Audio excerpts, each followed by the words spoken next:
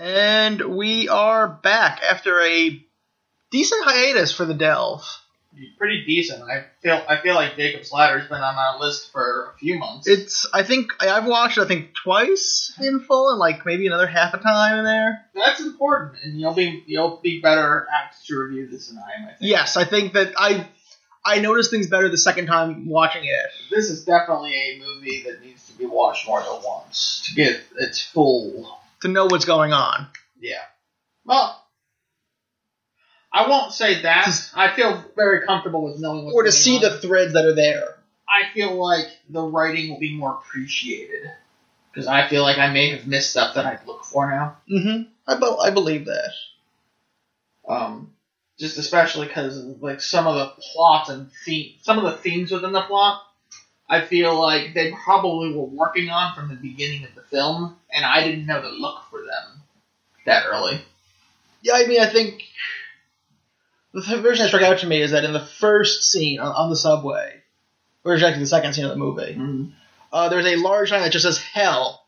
All the signs on the subway are, I guess, either period or when they were filming anti-drug ads. But one of them, a very large red letter on a black background saying "Hell." Well, I think, honestly, and I have a huge problem with this movie, but what Into the Traces is, if you are remotely familiar, and I wasn't, I had to go back and look. I knew the story, but I didn't have it ready in my brain. If you know the story of Jacob's Ladder, I don't think you're going to spend more than 3 minutes wondering what this movie's about. I don't think most people know there is a story of Jacob's Ladder. See, but that's the other problem, is if you don't know the story of Jacob's Ladder, and you spent more than 5 minutes wondering what the story's about, I think you spent too long. I knew where this movie would end, like, minutes in. It's trying so hard to be clever that it fails. I don't know if it's trying to be clever. They're basically begging you to know what it's about, and in that, it feels like they're daring you not to know. What is it doing that they're trying to be clever? I want to just conversation this. No, I feel like they're throwing all of these clues at you about what's going on, practically spoon-feeding you, and it feels like they're trying to be overly clever. Like, they want you not to get it, but to get it at the same time. They want you to have, not know how it's going to end. But they're just giving you all this information about how it's going to end. But before we can't have this conversation until we actually get past this. We've said nothing right now in a weird way. Jacob's Ladder is a 1990 defying genre piece. It can be considered psychological horror. It can be considered horror, thriller, other genres.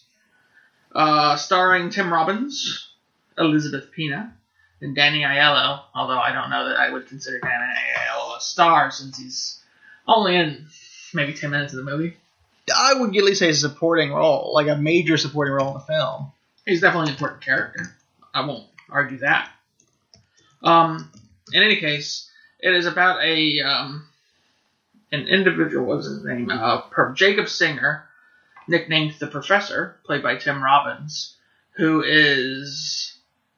served in Vietnam, and we now see later in life wondering about his post-war life in New York City. New York, right? Yeah. I thought so. As a postman. And that's the roughest plot I can give you. I will say he starts having hallucinations, and slowly, you definitely see a suspense thriller type of atmosphere arrive from that. There's really no good way for us to talk about this movie without spoiling it. You can't not. So, if you were ever tempted to watch it and you haven't, we'll give you a heads up. I'm definitely going to say it should be watched at least once. Yeah, give it a one. I'd say give it 1 or 2 shots. I'd be interested in seeing what the full version is, because there's about 20 minutes missing from the third act. That's never been released? Or? It's on the home video releases. Okay, because I just watched it streaming on Apple. Yeah, the rental version is just the theatrical cut. Yeah, because I don't think I could watch it streaming on Amazon. Maybe rent it?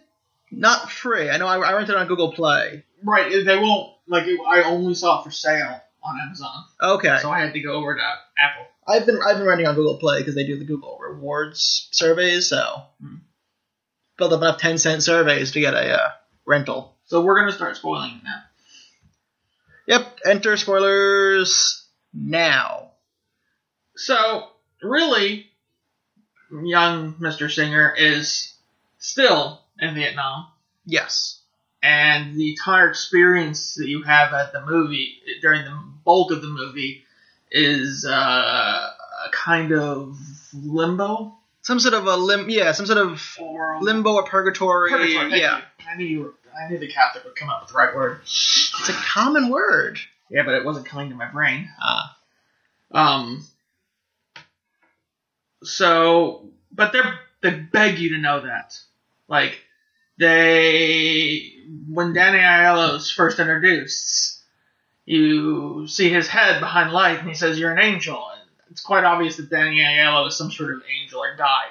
See, I think this is the question the movie's asking is he going to go to heaven or hell? The real question here. To me, that's the bigger question. I don't know that that's the question. Or that's the sort of the potential resolution of the story. Not is he dead or alive. I don't think so. I don't think hell's ever an option. I think that the entire film is pointing that he could go to hell. Even with the names of the two women he's been associated with, of Sarah and Jezebel.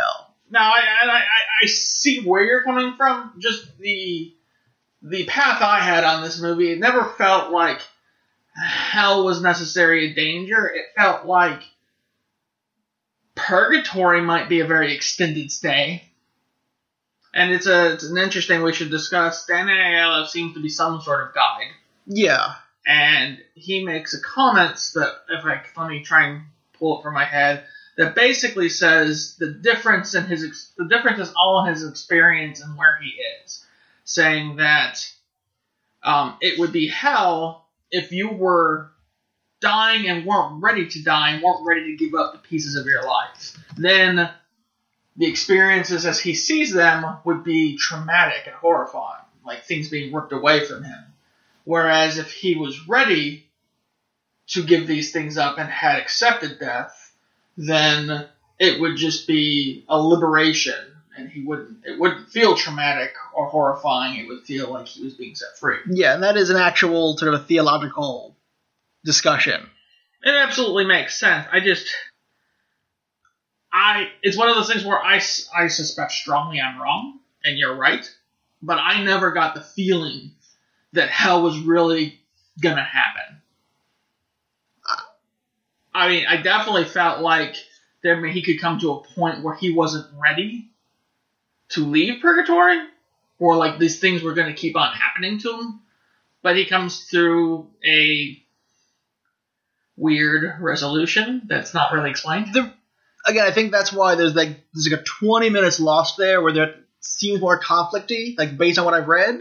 I'm hoping it's between cab and apartment. Yeah, like the cab, the apartment, him dealing with Jezebel becomes a larger demon. There's a larger thing that happens there. That would be interesting, and maybe I would be more on that side of things then. Because it seems very releasing. Like the last thing is sort of a much more fluid moment. It's not a... No, and he's definitely... It's not a peak. It's just he's looking through a box of artifacts from his life, his dead son, and that's him sort of realizing, yes, I need to give up on this. No, I'm thinking, like, because there's one thing I did think while watching this movie is like I'm just not sure. I would have to watch it again to really give a final opinion on it, and I think that's one of the things I'd have to watch is his interactions with Jesse. Like, I'm not, like, they didn't trigger as much to me. Like, I didn't see any, like, hidden innuendo in their interactions. Whereas now I'm like, I wonder if I would. watching it again. I mean, I think even the first thing you see her do is try to burn the photos of his children. And that's sort of another very hell imagery scene. I didn't necessarily feel that was an act of evil, though. Like, it was an acceptable piece of behavior for someone that wouldn't want someone to suffer. It would be weird still, but I definitely, in and of itself, not enough to really spark my suspicion. I think I didn't connect the hell dots until the second viewing. Because you know something weird is going on, and then within like 20 minutes you know he's dead. Yeah, there's just there's no way you're missing. And that's why I don't think there's ever a question of is he dead or alive in the film. I don't think there intended to be one. I'm not so sure. I'm really not. I think it's very... And then there's the hospital scene's a very ham-fisted death scene. No. No. And that's about halfway through. If not more. 2/3? Yeah, it's pretty well into the film. By then, you're absolutely... Yeah. If you don't know, then you go into a different line of entertainment. Because they're not subtle about it. But I feel like they might be trying to have their cake and eat it too. Like, I feel like they're holding out hope that someone might not catch on to what they're doing until later. Maybe, but I still think that you're supposed to catch on very quickly that he's dead. I think that's very textual that he is dead in the dissociation and the demon imagery, which... Apparently that was a new style of imagery for demons when this film was made. Where that was a sort of a counter between the director and the writer. The writer wanted more classical biblical style demon imagery with horns, red. What, like the shaky faces? The shaky faces, the disfigurement. I akin that to... I would... Clive Barker would probably be where I'd go to with like Hellraiser. See, that, to me... Or even H.R. Giger before that. It struck me as late 90s... like horror, like there's similar. Yeah, this is 1990. This is early 90s. So. Right, I'm just saying. Yeah. The imagery there struck me like House on the remake for House on Haunted Hill has very similar imagery. It's like the Wikipedia article says that sort of like created that styles in film. I could see that. It's very frightening. Yeah, this is very unnerving and creepy and very body horror driven. If this is an origin to that, then it's definitely more important than I'm giving it credit for. I found myself being disappointed in the film, though. The ending sort of is a weird, flat moment. It definitely felt like we went from the climax to the resolution without actually... We didn't have there's no moment conflict you could point to where it shifts. Yeah, all of a sudden, he just seems to be accepting of his... predicament. Yeah, and even watching, you're not sure what's really going on as a viewer because he tells the cab to take me to Brooklyn. Take me home. He says Brooklyn first, then he says take me home. And it takes him home to his first wife, right? Or I guess his ex-wife's house. Well, not really, but yes. Yeah, but at least what appears to be the ex-wife's house, and that's a much nicer house than the one he was living in Brooklyn. It also makes me wonder. There's so many things I wonder about this movie. The first scene where he comes home to his new home. Yes. It's all dark and he hits something, and I'm wondering if that's because that's the first time he's ever been there. Like in his, like the thing there wasn't supposed to be there because he was expecting to be in a different place. Maybe. Like and the other thing I really, really wanted to go back to watch 4, and I'm not sure I'm going to because I don't know that the movie wowed me that much. But I really wanted to see because towards the end, when Danny Aiello is really spelling it out, which in terms of like having his life deconstructed, I kind of wanted to go back and see if there was any rhyme or reason to that deconstruction or whether it was haphazard. Like, were there other parts where they were taking specific things from him? You know. Yeah, like the job, the past, all that stuff.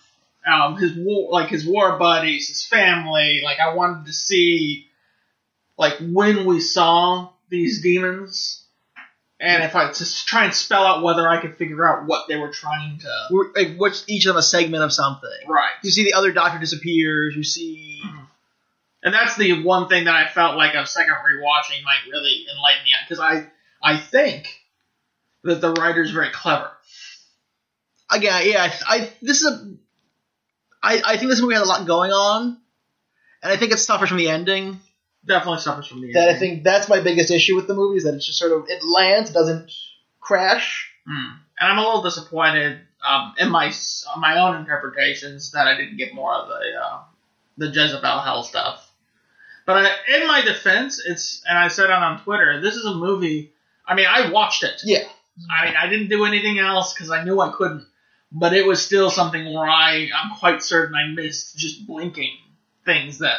There's a lot of little details. Absolutely. And I think that's a very interesting thing. You don't see a film this detail-y. No, you don't see that except for things like... It's going to be an indie horror film now. Memento, Donnie Darko, stuff like that.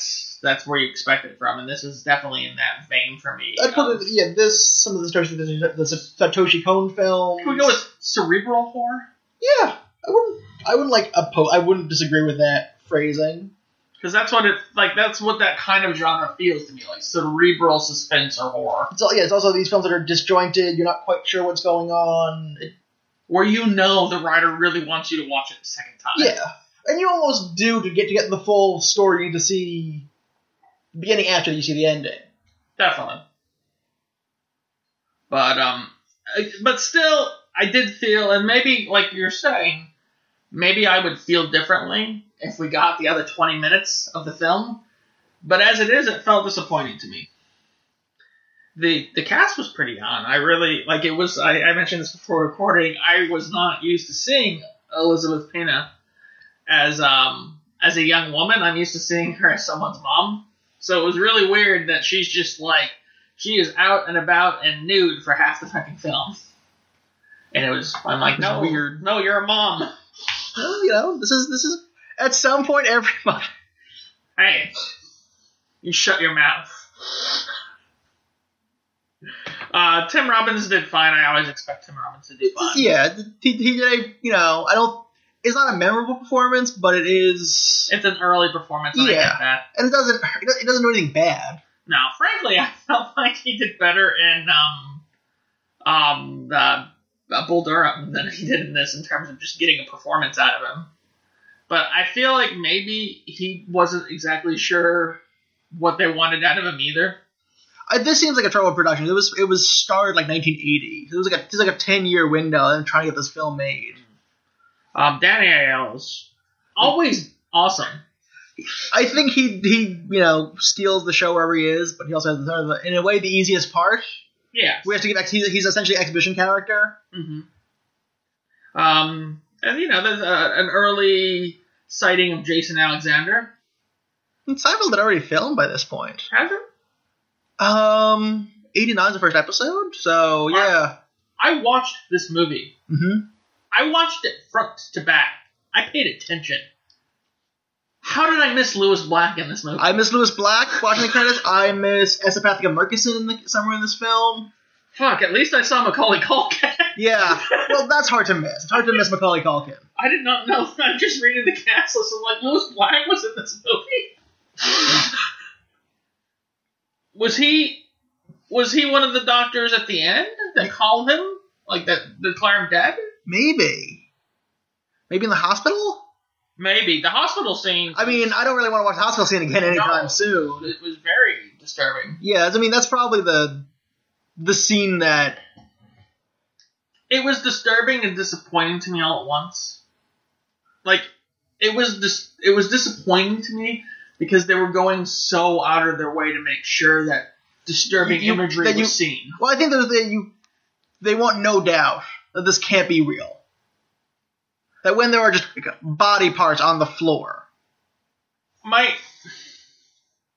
only argument to that is, and it's not a strong one, but it exists, is that there is doubt because he's been dosed with something, he's on a painkiller, he's had a tragic accident, and he could be hallucinating. Yes. I mean, but there's really no doubt, But there is. But even a hallucination is clearly not, real. Right. Like, it's real in his head no matter what. I don't think we're going to argue that the character's not experiencing that. But it is dissociative from reality, from the truest reality, as much as it can be in a weird near-death experience, near-death purgatory experience. By this time, it's definitely... You have to know something's going on. I mean, you had to know something was going on 5 minutes in. As soon as you see the weird snake creature in the subway. Oh, the creatures, the entire first subway scene is very disjointed. It's pulling you away. They want you to feel detached. Just like Tim Robbins obviously feels detached. Yeah. And they do a really good job of it. Mm-hmm. And how about that woman on the subway? She never did a thing, and she's the scariest thing in this movie. Like a real skipper woman on the subway in 1975. What? Like a real person on the subway in 1975 when this film takes place. When they're not picking up garbage on the street because there's a trash strike in New York City. She's terrifying. Yeah. She looked like her face should do something and it never did. It's like that's like a real person you see at the supermarket or something in my mind. No, she was terrifying to me. And if you expect to see terrifying people in like the supermarket and the subway, I'm glad I don't live in your world. Go to any Polish neighborhood and you'll see that person. I guarantee it. Look at my family photo albums, pull up a picture of my great-great-grandmother, and that's what you'll see. Was Seinfeld really on in 90? I apparently don't have a really good date on one. I think the pilot filmed in 89. But I don't know if Jason Alexander was in the pilot. I don't think he was, actually. I don't care about your TV career, Jason Alexander, or your movie career. 89 to 98. So he probably was filming this right before he started Seinfeld. Yeah. Interesting. But it's still a weird, he's not playing George, but he still has some of the same physicality that George had. Oh, see, I disagree. I felt he was much more akin to, Jason Alexander plays a lawyer and Pretty Woman. And to me, they were very similar, except he was a little less sleazy in this. Oh, no, I said he's not like George, but he has some physical movements. I don't know. That were very Georgie. Do you think that's just Jason Alexander? I think it's just Jason Alexander. But, no, I mean, we're kind of rambling on this. It's definitely, it's intriguing enough that if you've never seen it, you should watch it. Yeah, I can't recommend skipping it out of hand. But I will say this. If it doesn't intrigue you enough to watch it a second time, then don't. Unless you're really wow, this was an interesting movie. I really want to see it again with my eyes open. If it didn't do that to you, then there's no real reason to watch it again. And I mean, I feel like this is like a lot of cult films. It doesn't hold up as much as the people who say it holds up does. It's true enough. I've been noticing that a lot lately with things where I'm just like, wow, I just listened to a comedy album that I really like her comedy, but I realized that it must have been the late 90s, because I'm listening to her talk about the internet. Like a new thing. And she's like, why does this place have a website? And I'm like, every place has a website. And it started me thinking about what things like that, like I can't argue that Donnie Darko really has no hold. In 20 years, no one's gonna know what the fuck's going on in that movie. No, that film is, even when we talked about it, it was more and more stretched away. And I think that's going to happen for a lot of movies. And some movies are embracing it, I think, now. They're making themselves a period piece in this period. Full well knowing that it doesn't matter. They're telling the story they want to tell. Most films, that makes art has to be made in a time, and you might as well keep it that way. But have you ever noticed that when you're watching a movie that's set in the modern day, and it feels like they're very obviously making a period piece? I haven't. Only this period. I haven't noticed that yet. Interesting. If anyone else has, What examples do you have of this in a film? What films do you have examples of this? I'd have to go back and give you some. Okay. Because I don't have any, right off the top of my head. But I feel like that's something that's been around. Now I'm gonna have to come back to you. Okay. Well, our next film that we're going to be discussing in this podcast is a recent sci-fi film from 2015, Ex Machina. Very excited about this. I've been holding back. A film about rogue AIs and billionaires. Not the Avengers 2. Turing test. A little bit. Yeah, that's a major concept. But I've held myself back from watching this movie just in preparation for this. Just to hold it? Yes. Just for this. Well, we will talk about that hopefully next month and not get stuck into a weird limbo yet again. Who knows? We've been really enjoying the Battlecast. We have. Battlecast has been good. I think we also enjoyed doing these, and I think we're setting up Secret Santas that we'll have some time in December. Yeah, I'm actually really excited that neither one of us is taking on too much. Yeah. I was like, let's just do the easiest thing we can this year, or the least amount of time. Mm-hmm. So until next time, when we discuss that movie I've already forgotten what we're watching. Ex Machina? There we go, Ex Machina. We'll see you then. Yep.